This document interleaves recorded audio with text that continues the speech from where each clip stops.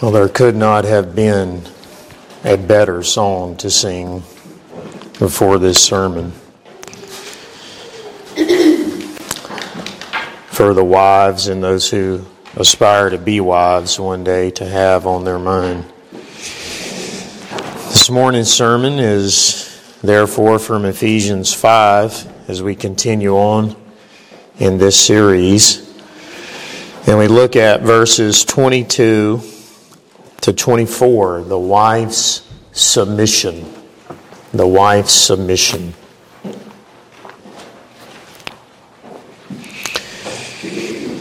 This is how it reads. Paul writes, "Wives, be subject to your own husbands as to the Lord.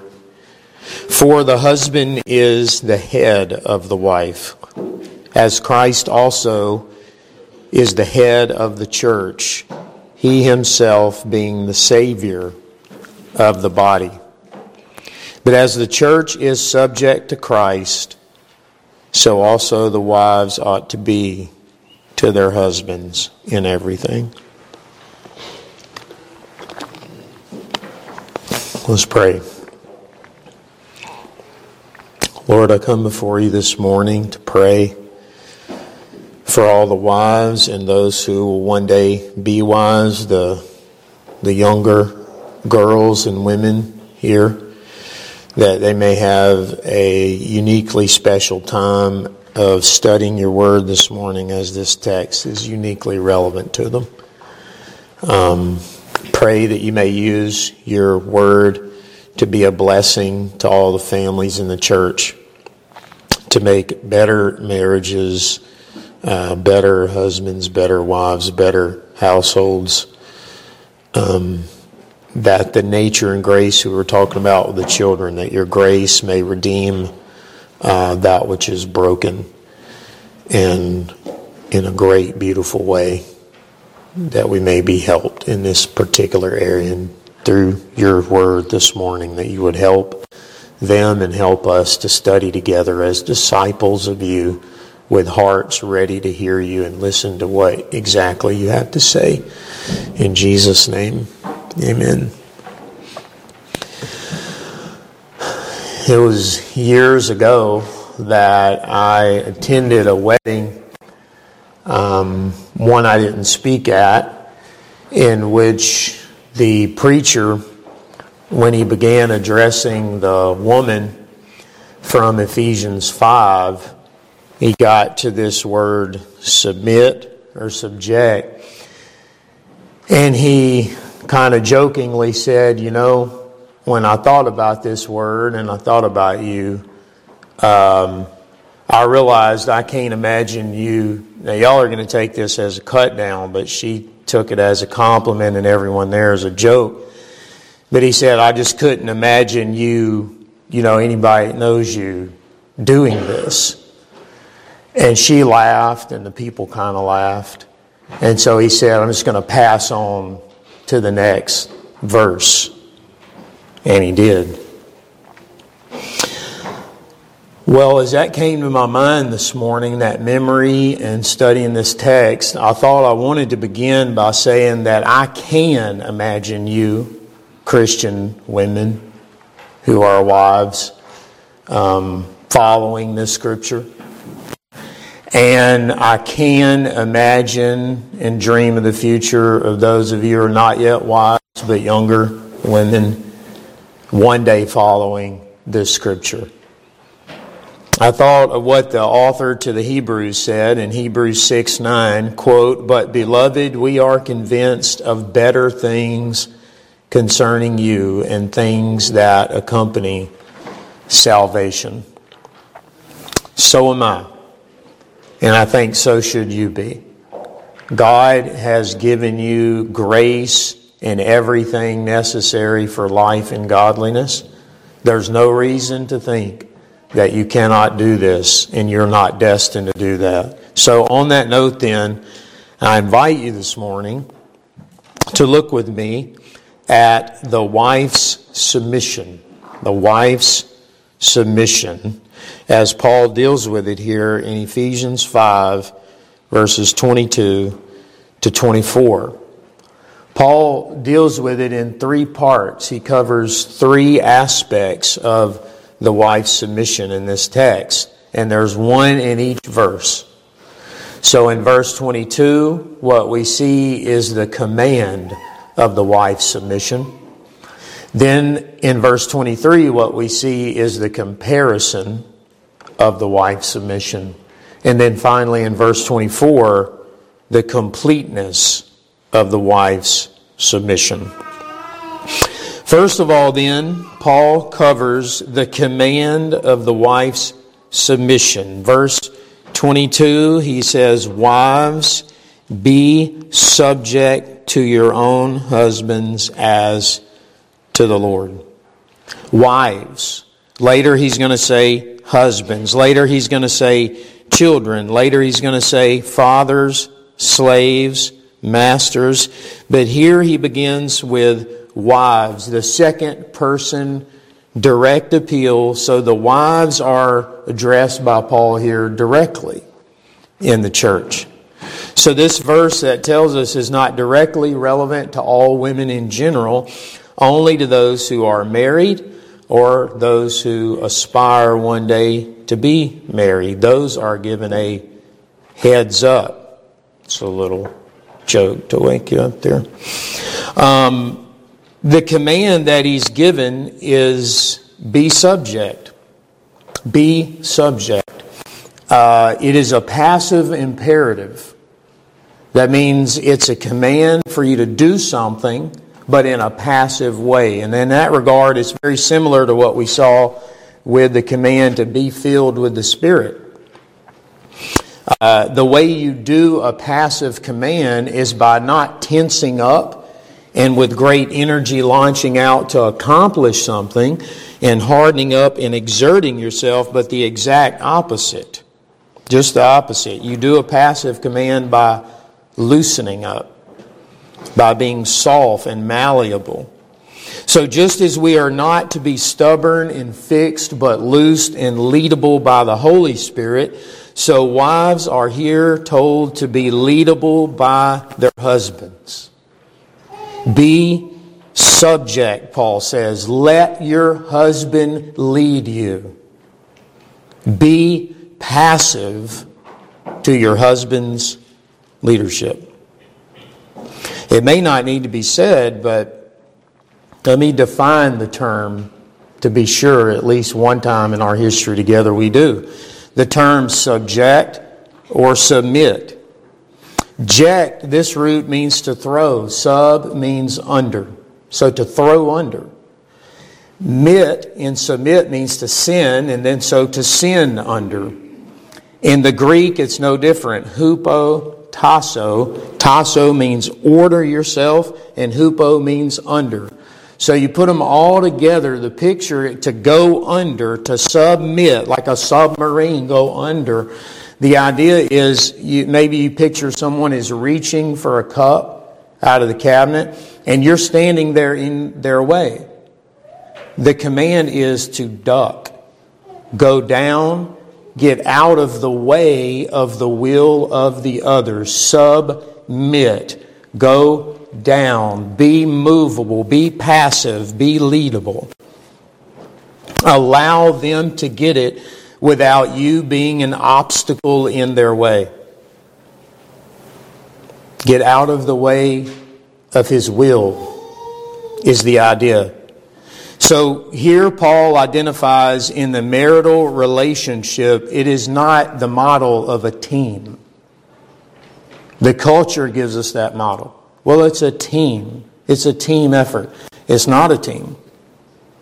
It's an authority relationship. The husband is the active member in the relationship. The wife is the passive member in the relationship. The wife is the yielding one in the relationship. She has the yield sign. The husband has the right-of-way in the relationship. He has the go-ahead. So that means in any decision of disagreement, it's the husband's decision that is to be done. That's what subject means. But let's be sure, We even go further to define and be clear what Paul means here with very particularity and accuracy by asking, what exactly are you putting down? And what exactly are you to get out of the way of when you go down, when you submit, when you sin down? What is this thing you're getting out of the way of? And we could see the answer to this by remembering that Jesus' going to the cross, His act of going to the cross, is presented in Scripture as an act of submission, of obedience to the will of God the Father. And what is it that we find Jesus praying in the garden as He prepares for this act of obedience? Not my will, but yours be done.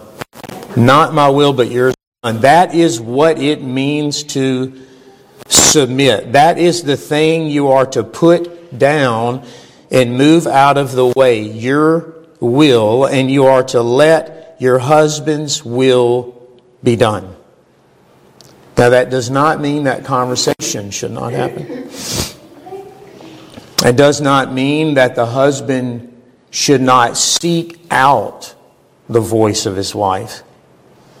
Include her as the most important member of his cabinet, if you will. And always want to know her mind and her thoughts. And if she has a thought and she has a thing to share, he should desire her input and fully know her mind about what she thinks. So it's not as though she doesn't have a voice.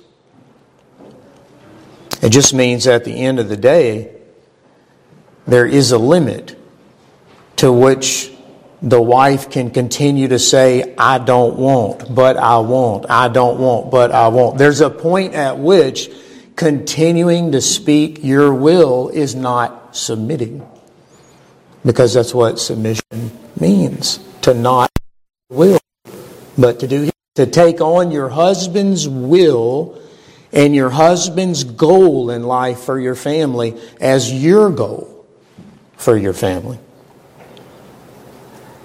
It also does not mean that the wife is less than the husband, is less in dignity, or is less the image of God, or is less a Christian, or anything like that. We know this because Jesus is not less than God. In the very same word, subject, is used of Christ subjecting Himself to God the Father in 1 Corinthians 15. And He's equal to God. So it has nothing to do with your dignity. You're equally made in the image of God. It is pure function. It is a functional role that you play in the marriage relationship.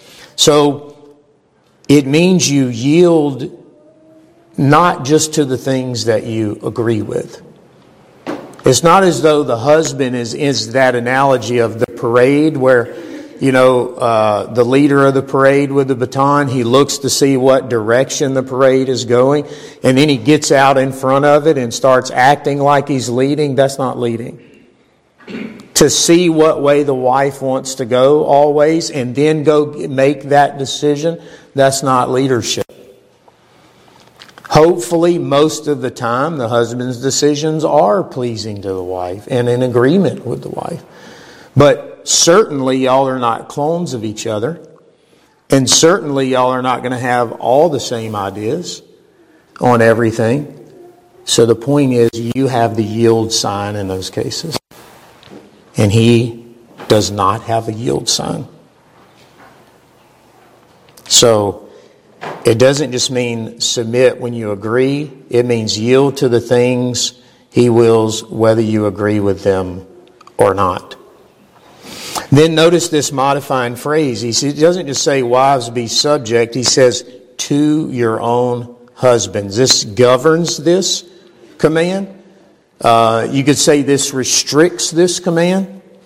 This means the wife is required to submit in this way to no other man. There is no other man on earth she is to have this unique relationship with. It is to one alone. This is a special submission. And so don't think that, this is just a general view of women, that women are to just be cowering before men. No. This is a special submission to one man and one man only. He is the one you're called to submit to. And also, your own husband means don't long to submit to other women's husbands. Don't compare your husband to other women's husband and say, well, if only he spoke like, Janelle's husband spoke, it would be so easy to submit. You're not called to submit to Janelle's husband. You're called to submit to your own husband with every little idiosyncrasy that is his. Matter of fact, that's the Greek word, idios. That is the word, your own unique husband. And then notice the next modifying phrase. Very significant. As to the Lord. This is a comparison adverb, drawing out some sort of analogy. So Paul is in some way saying, and when you submit to Him, do it in exactly the same way that you submit when you submit to Christ. Submit to the husband in a similar way to the way that you submit to Christ. So we have to ask here, we have to stop and ask, what kind of analogy is being made here? Certainly, we have to be careful with analogies in Scripture. And really in all our reasoning. So much error is spread by false analogies. And it happens in Christianity a lot. You see an analogy in Scripture and you just assume that if two things are parallel in one way, then they're parallel in every way. Or if two things are parallel, then they must be parallel in any way that you happen to choose. And people do this all the time. They say, for example, the Bible says Christians are like sheep. And that is a truth. But our fallible application of that truth is not inspired.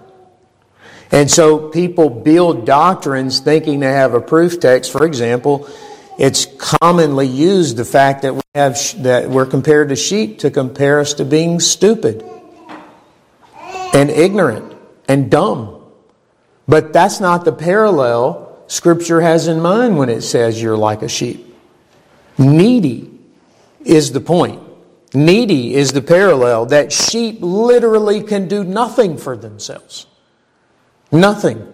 They can't clean themselves. They can't feed themselves. I mean, whoever heard on the Discovery Channel, as I often say, a herd of sheep thundering across the savannah to go kill a prey? They can't. They don't. They literally roll over and they can't turn themselves over. They require a shepherd to meet all of their needs. It's their neediness that's the point. Not their ignorance. They're not dumb. They're just needy. Or you must become like a little child in order to enter the kingdom. And people have used that to say that children are naturally humble. No, children are not naturally humble. Again, children are naturally dependent. And that is the point. The point is not children, we must have the great humility of children. No, that's not the point. We must have this neediness. So the same idea. So people go wild with analogies all the time. I mean, just take one. This is my body. I can think of a branch of Christianity that has really gone wrong with that one. He also said, I am a door. Does it mean He's literally a door? So we have to be careful and realize people do this all the time. Prosperity preachers are known for this. People who don't really get into the text with their sermon, they go find a parallel and they start drawing all their fallible, parallels that they think the author has. We must always ask, if Paul says something, what parallel does he have in mind when he says it? And that's the one I want to know so that I can know I am having this verse hit me in the way that it is intended to hit me. You might look, for example, at Romans 5, where he compares Adam to Christ. And he is at pains to show us in what way he means that they are parallel and in what ways they are not parallel. So, we have to ask and not fill it in with our own mind. Paul, you said the wife is to submit to her husband as to the Lord. So, Paul, tell us what parallel you have in mind and what parallels you don't have in mind. So we go to the second aspect that Paul covers, the comparison of the wife's submission in verse 23. He says, "For the husband is the head of the wife, as Christ also is the head of the church, he himself being the Savior of the body." It begins with "for."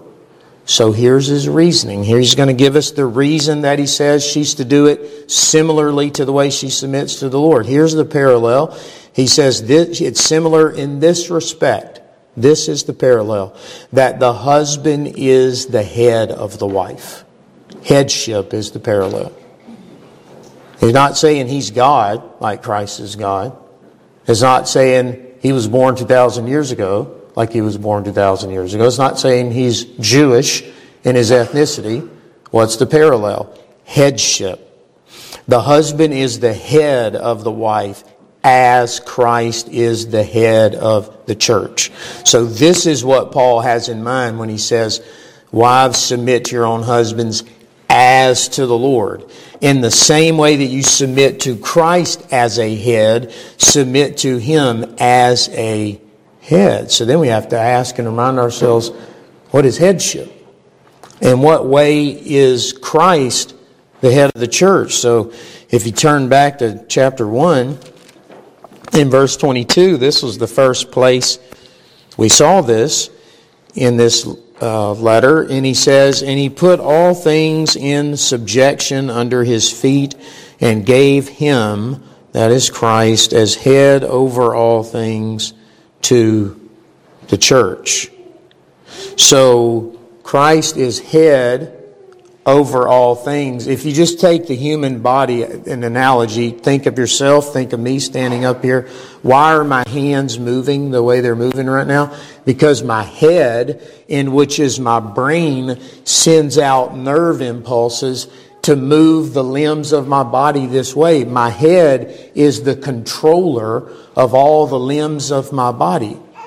And similarly, in the book of Judges, we see something like, we'll make him head and leader over y'all. Head means the controller.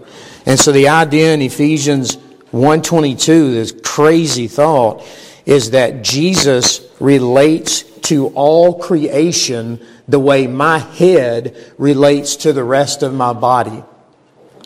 As easily and involuntarily, by a decision of my will, I can move my arm. He can change the planets. He can change the disease. He has all authority and power over all the elements. And that's the idea. Matter of fact, in Philippians 3, when Paul talks about the resurrection, he says He will transform the body of our lowly estate into conformity with the body of His glory by the power that He has even to subject all things to Himself. It comes up again in chapter 4, verse 15, where we have this theme of growing up. We are to be growing up. And it says in verse 15, we are to be speaking the truth in love, and we are to grow up in all respects to Him who is the head, even Christ. And so I used in that idea, I said, I can think in my brain what it would be like to throw a football like Drew Brees, but that doesn't mean I do it. Or you can think of someone with a neurological disease or a paralysis or something. Their limbs can't match and correspond to what their brain is wanting to take place. And the body of Christ is viewed as underdeveloped and growing in sanctification under the influence of Christ until there's a correspondence that the limbs move in the body of Christ exactly with the will of the head, which is Christ. So in both cases, we've seen it in this book, head means controller. That's the emphasis. So to say the husband is the head of the wife means the husband is the head, the wife is the body. That's the relationship. He is the controller. He's the one who sends out impulses. She is all the members in the house that does the impulses. The husband has authority to be followed in the home the same way Christ has authority to be followed in all creation. The wife is to do the will of her husband because he is the one whose will is to be done in the home. Just as she is to do the will of Christ in all of her life because he is the one whose will is to be done in all of life. That's the parallel. That's what it means to submit to the husband as to Christ. Submit to Him as an authority in this sphere of the home. Then he adds this interesting phrase, which is some interesting conversation in the commentaries. He himself, being the Savior of the body, the best guess anyone has here is Paul seems to have in mind the idea, adding the additional motive, that the will of Christ, which the body is to do, is for her salvation. So the husband is pictured, presumably anyway, as willing things for his wife to do that is for her good, is the idea. So the wife is to do the will of the husband with a mind that this will is good for her. Peter would exhort the women in 1 Peter 3, you are imitators and children of Sarah if you obey your husbands and submit to them as she did. And then he adds, without fear. Without fear. Christianity is not teaching here a breaking of the wife's will. The wife is not a horse that the husband is supposed to get in the pen and wrestle and break her will. That's not the idea. This is, as a matter of fact, it's in the middle voice, the verb, which means the wife is to be voluntarily doing it with the understanding and the conviction and the faith and the courage and the hope that this is God's will for me, and so on. It is therefore good for me. She is not called to obey something that she believes while she's obeying it is bad for her. She is to get her mind renewed in the idea that He is the Savior of me in a parallel way that Christ is the ultimate Savior of me. It is good for me. Now, of course, no husband wills things for his wife exactly like Jesus does. No husband makes decisions that are as good as Christ's decisions. But in general, if the husband has a good will toward his wife, and if he is a Christian with those assumptions, the wife can follow her husband's will, knowing it's for her good. There's no reason to freak out. Why is there a reason to freak out? There's no reason for a wife to freak out in following this husband than there is for a Christian to freak out in following Christ. He is the controller. We just got through singing. He is the Ancient of Days. He is controlling my life. He commands my destiny, and it's for my good. And that is the reason I begin by faith to walk forward in this will and embrace it by faith and with hope and with love. That is the way the wife is to follow her husband, that Paul is commanding here. Now, when he says the husband is the controller for her good, he is willing things for her good, that does not mean you're going to necessarily get that blender that you want. or those cabinets that you've been wanting, or the particular house you've been wanting, or the particular vehicle. Are you going to be able to buy 8 dresses a month? Like, we have to be careful, right, with how we interpret and define good. Control for your good. It essentially means this: that you and your children will be physically and spiritually taken care of and protected. Okay?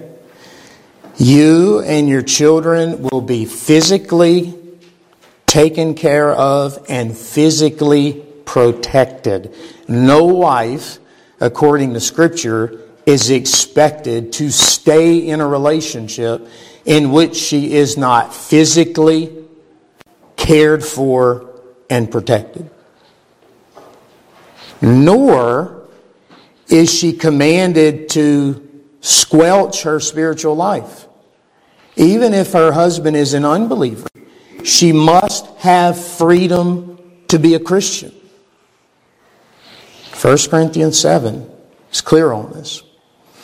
If a wife is married to an unbeliever, she should try her best to keep it together and try her best to make it work. But there is one area in which she dare not use it as a way to reach him, and that is by not going to church.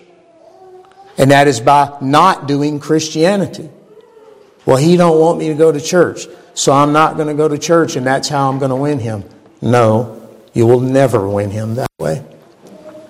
Because by doing that, what you are displaying to him is that he is more important in the universe than Christ. His will is superior to the will of Christ. And what is it, after all, if your husband is lost, that you want to occur with him? You want him to make Christ the Lord of his life. You want him to stop being Lord, and you want him to follow Christ above all else. Well, how is he going to follow Christ above all else if you're telling him it's not worth it to follow Christ above all else? Because you're not willing to lose your husband, of which Jesus said, you cannot be my disciple unless you're willing to hate your own father, mother, brother, sister, even your own life. And so Paul tells the Corinthians, if you're married to an unbeliever, do your best to make it work. But if the unbeliever leaves, let them leave. If they leave, let them leave. You follow Jesus and you serve your husband that way. But if he demands that you not be a Christian, if he demands that you not follow the teaching of Scripture, Christ's will over your life, then you have to play the Acts chapter 5 card. We ought to obey God rather than man. I'm sorry, you know that Christ is my Lord. You're asking me to do something sinful. I cannot do it. So, the idea is you have food, you have clothing, you have shelter, you have gospel. In other words, even if your husband's an unbeliever, he's allowing you to go to church. I mean, this happens. Most husbands will allow this. Because the wife is a better wife as a result of being a Christian. Even if he's a pagan, he gets the fruits and the benefits of having a Christian wife. So the idea is physically and spiritually taken care of and protected, even if your husband's not the one doing it, even if the sisters and brothers down at the church are the ones ministering to you. You have food, you have clothing, you have shelter, you have the gospel for you and your children. What else do you want? What else has been promised to you by God? Nothing. The cabinets have not been promised. The 3-story house, not been promised. The new vehicle every 5 years, not been promised. College tuition for everybody has not been promised. food, shelter, physical, spiritual protection. If you're demanding anything else in order to submit to this man, then your heart has been set on the wrong things. A woman should be expecting nothing else than these things, because these are the godly things of life. She should be grateful to have a husband at all, grateful to have children at all, grateful to be able to be physically and spiritually protected and nourished. She should be greatly contented and satisfied in that. That is a godly attitude. So the comparison is twofold, just to be sure you get them down. Number one, as the wife submits to Christ in her life, because He is the one in control over her life, just in her general Christianity.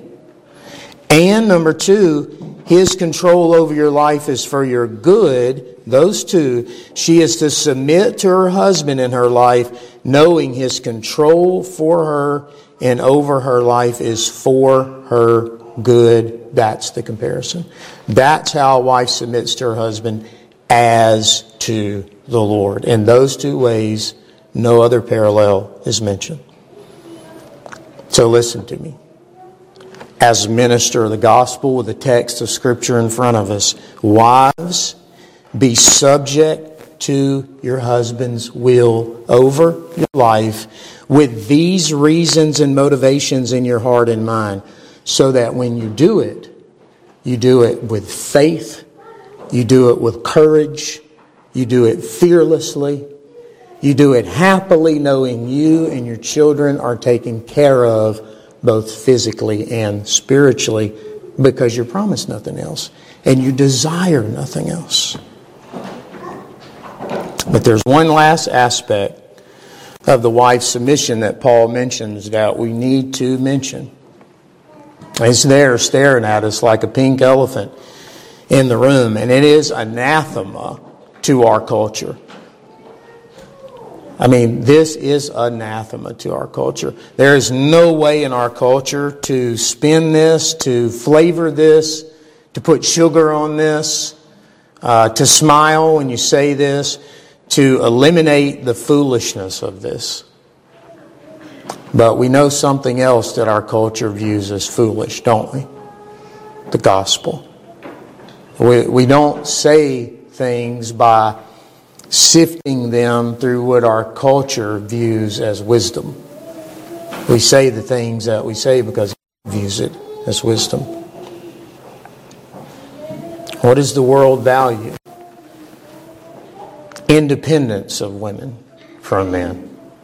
The empowerment. I mean, when you hear women empowerment, I mean, unless you're talking about the Christian blessing upon women in the world, which we'll get into next time. But the typical way that's used in our culture, you should vomit a little bit in your mouth when you hear that word. Because it was female empowerment that cursed the world.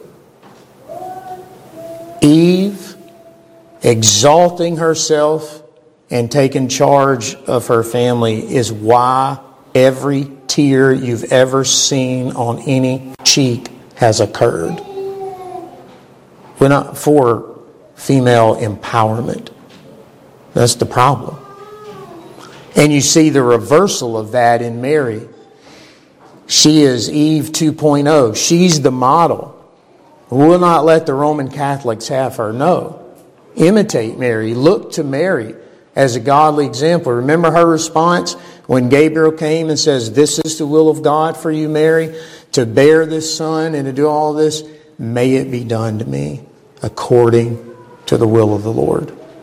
That attitude. Very different than Eve's. The world values sassiness. We do it. We still don't have this cleansed out of our culture. We do it with little girls. Oh, she's so sassy and all, and we celebrate sassiness. Sassiness is a sin.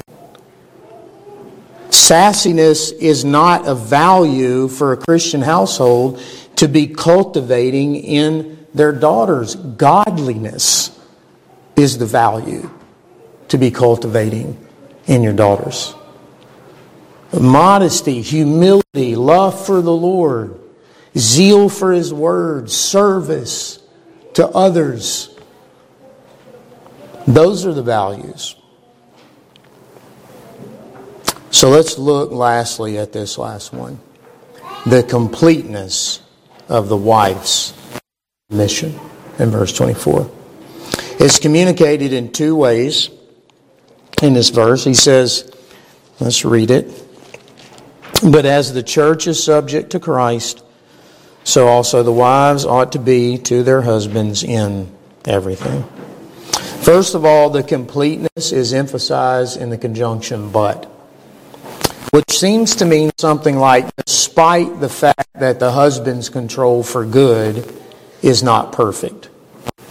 Because he just got through saying it's like Christ being, that was a tall comparison. But the wife is still to submit, is the sense of it. The imperfection of your husband is not a reason to not follow him. Again, is he not providing a situation in which you and your children can be physically and spiritually cared for and protected? If so, then whatever else imperfection remains is irrelevant. You're called to submit to him. So let's also mention here that the wife's submission is not dependent on how well her husband fulfills his set of verses that are coming next week. Well, you love me properly and tend to every emotional need that I say you need to tend to deserve my submission. That's not biblical. Because Peter tells wives to submit to pagan husbands. He says if you have a husband in 1 Peter 3 who is disobedient to the word, you know how you win the prince? The way Ariel did in Little Mermaid, without a voice. Like Alistair Begg used to hilariously say the wife's leaving little verses on the napkins and stuff. But by serving him, by submitting to him. And Peter, as he sees this, which he no doubt does not see in other godly women, he will know that your faith is real. He will be confronted with your living faith and have to reckon with this woman that I love, that I have married. She really believes this. And that will be used in his life to save him.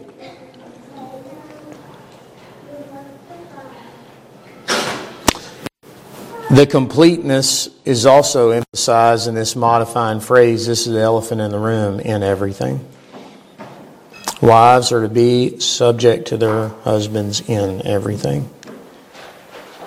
Well, it means every sphere of life. There's not one area in which the wife may say to the husband, you don't have any say here. Hiding things from your husband is a sin, because you're to submit to him in everything. Your dad doesn't have to know about this type of talk with children is a sin. Nothing is to happen in the home knowingly against the husband's will without his knowledge. He's to be submitted to in everything. And so those of you who are not yet married, as Martin Lloyd-Jones said in his sermon on this text, if you are thinking of marrying someone, you need to understand as soon as you marry this man, if you want to marry this man, this is what you're signing up for. To give you a heads up, this is what you're signing up for. To take that man's will on as your will and to serve his purpose of his life. If you're not able to do that, then don't marry him.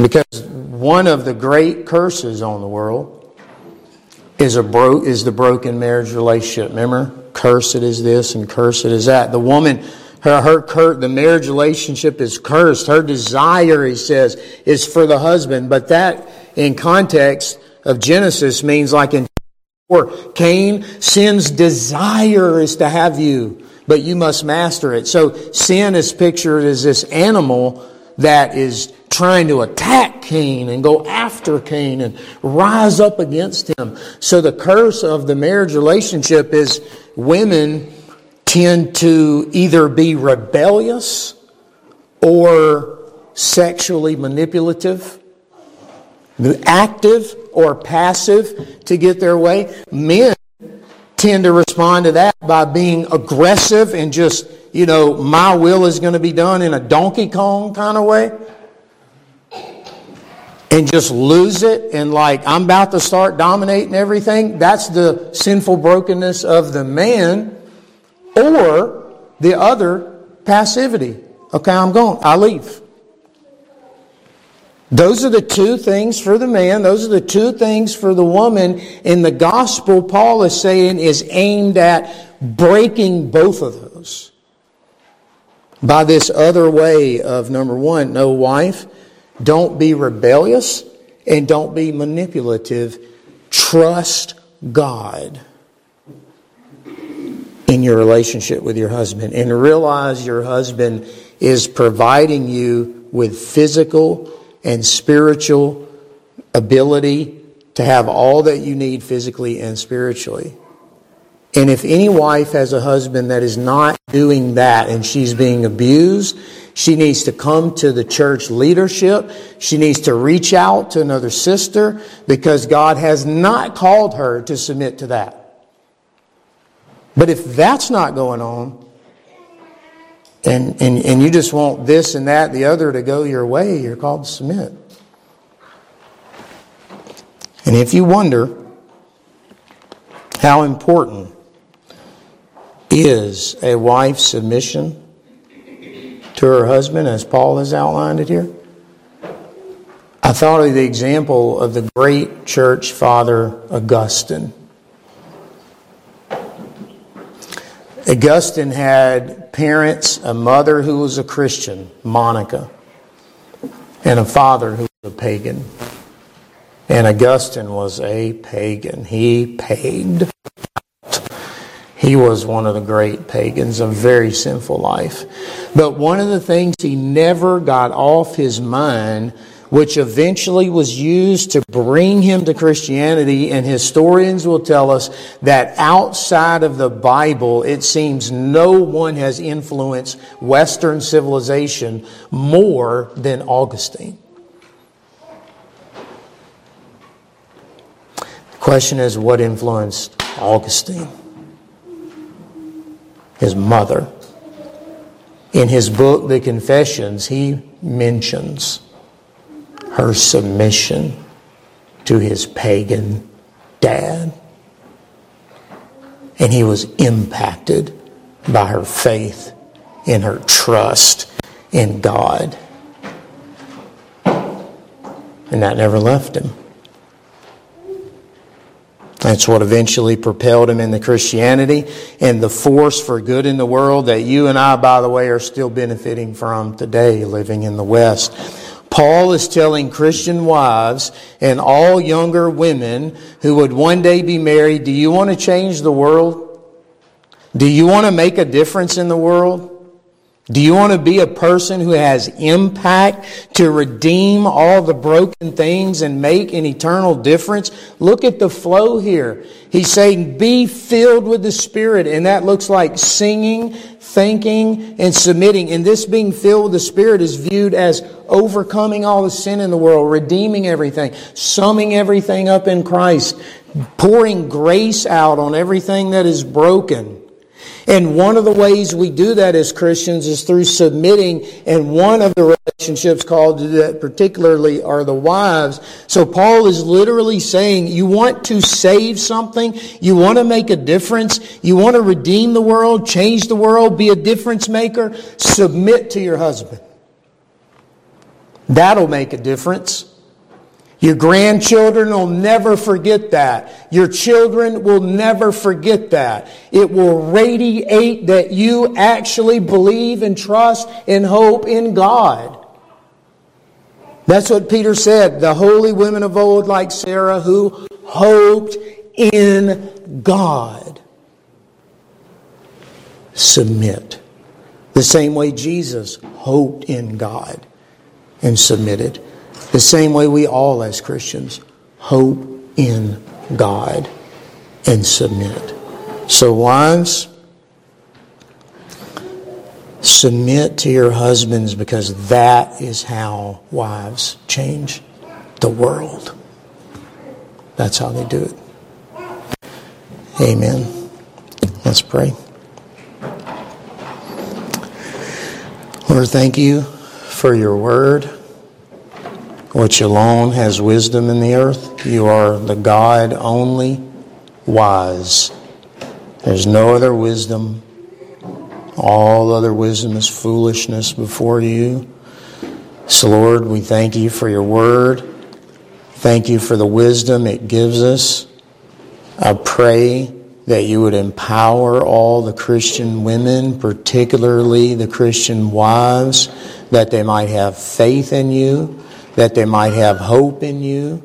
As he who loves me keeps my commandments, they may have love in their heart toward you, and gratefulness and thankfulness in their heart toward you that you've given them a husband, and that they may have in their minds that so long as this man is providing for me physically and spiritually, for me and my children, he's allowing me to be spiritually in the gospel however I need to. He's allowing me to have all the physical needs that you've promised I have to have, and that therefore, Lord, you've provided for me and you've given me all that I need to be thankful to you and to submit to everything else. Help them to do that. Pray you redeem their marriages and their homes through your word, that more and more things may be reunited in Christ. And I pray that, Lord, through their acts of submission and imitating Jesus, their children, their grandchildren, their other sisters in the Lord and friends would see their living faith. And then through their example would be mightily drawn and attracted to you. In Jesus' name, amen.